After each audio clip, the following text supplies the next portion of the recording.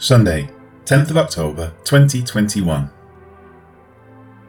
And in those days Peter stood up in the midst of the disciples, altogether the number of the names was about 120, and said, Acts 1 verse 15, "It was just noted that all of the apostles and those who joined them were in one accord." Understanding there is a lack in the apostleship, it now says, "and in those days." This defines the period between the ascension and the time when the promise of the Father would come. It is during this interval that Peter stood up. This is a general way of saying that someone is presenting himself to do something, be it speak, read, or so on. A couple of examples from Luke will show this. So he came to Nazareth, where he had been brought up, and as his custom was, he went into the synagogue on the Sabbath day, and stood up to read. And he was handed the book of the prophet Isaiah, Luke 4, 16 and 17.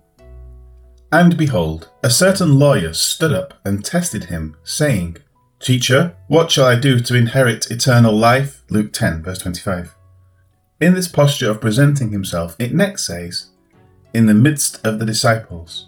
Some translations say brethren instead of disciples. Either way, the words "in the midst" are a way of saying that all attention is directed at him and that he is now the centre of focus in the narrative. With that stated by Luke, he then, as he so often does, makes a careful recording of those gathered, saying, "Altogether, the number of names was about 120. There are a variety of ways of translating this: the company of persons, number of names, multitude of persons, multitude of the names, etc. It seems unlikely that the word number would be used to identify a group just about to be numbered, so multitude may be better. The word name is used at times to refer to individuals, and so persons is also an acceptable translation. The major point is that Luke is being specific in the number, regardless as to whether he's being specific about the individual identification of each person. It is in this large gathering that Peter will address an issue that he believes needs to be resolved. This is indicated by the words, "and said."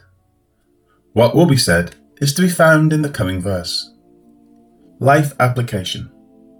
The early church started slowly, and it was a small body of believers, but their faith in what they had seen was unshakable. The bonds of their fellowship were also strong because they had a united purpose based on their faith. Eventually, disputes and troubles will arise in the book of Acts. However, some of them will be resolved, while others have no indication of that being the case.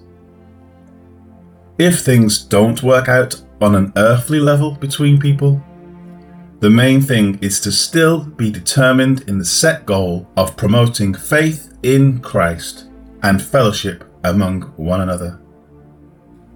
It is rather easy to cut oneself off from the body because of being hurt, but this solves nothing.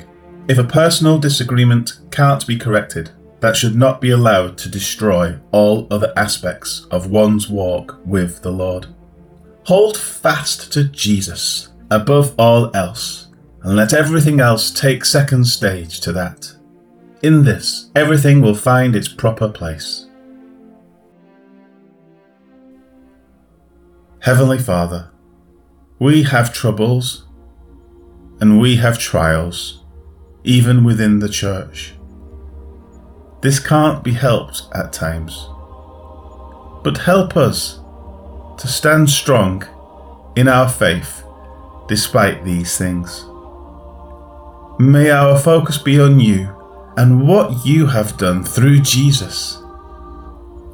If we can do that, then everything else will work out as it should. Help us to keep this perspective. Amen.